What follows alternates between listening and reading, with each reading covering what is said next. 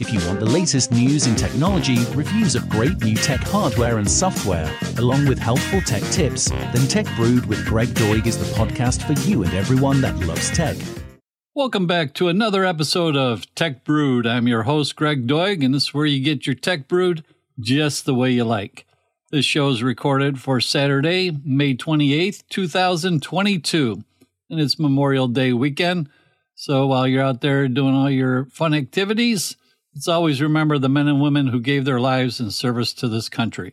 So today we're going to have a brief show, and we're going to simply explain cloud computing to those not too familiar with the subject.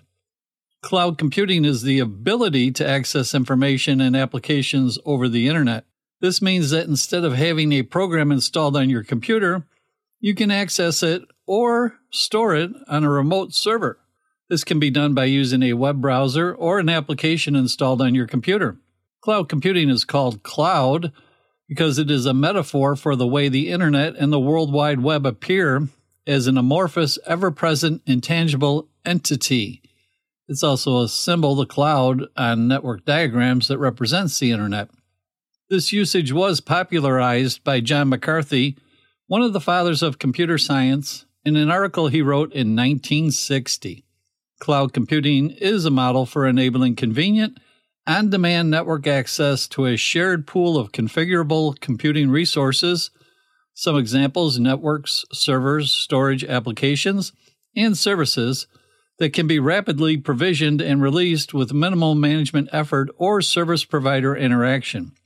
Cloud computing may be used to provide infrastructure as a service, IaaS abbreviation, platform as a service, PaaS abbreviation, or software as a service, SaaS is the abbreviation.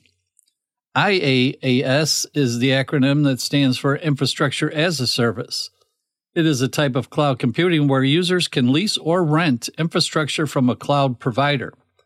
This includes servers, storage, networking, and operating systems. IaaS allows users to quickly deploy and use the infrastructure they need without having to purchase and maintain it themselves. PaaS is an acronym for Platform as a Service. It is a model for delivering software over the internet. With PaaS, the provider delivers a platform to the customer. The customer then deploys their software on the platform. This can be done through a web-based interface or through the use of APIs. SaaS, commonly known as, is a model of software deployment where the application is hosted by the provider and made available to users over the internet. It is a software as a service delivery model. Users can access and use the software typically through a web browser while the provider manages the infrastructure and security.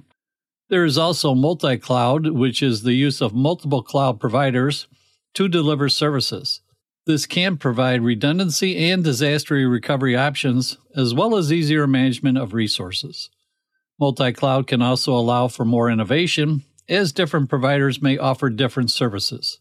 However, managing multiple clouds can be complex, so a multi-cloud strategy should be planned carefully. The public cloud is a model of cloud computing where resources are shared by many users. This is in contrast to the private cloud, where resources are dedicated to a single organization. Public cloud services are provided by third-party providers, such as Amazon Web Services, or AWS, Google Cloud Platform, which is GCP, and Microsoft Azure. A private cloud is a cloud computing environment in which the cloud service provider operates the infrastructure and manages the resources for a single organization. The organization has control over its own data and applications, and it can access them from any device or location. Private clouds are often used by organizations that want to retain control over their data and applications and need the flexibility to access them from any device or location. And cloud computing has several advantages over traditional computing models. Perhaps the most significant advantage is that cloud computing allows users to access information and applications from any device with an internet connection, regardless of location. This flexibility allows users to be more productive and efficient, as they can work from anywhere at any time. Additionally, cloud computing can help organizations save money and improve security.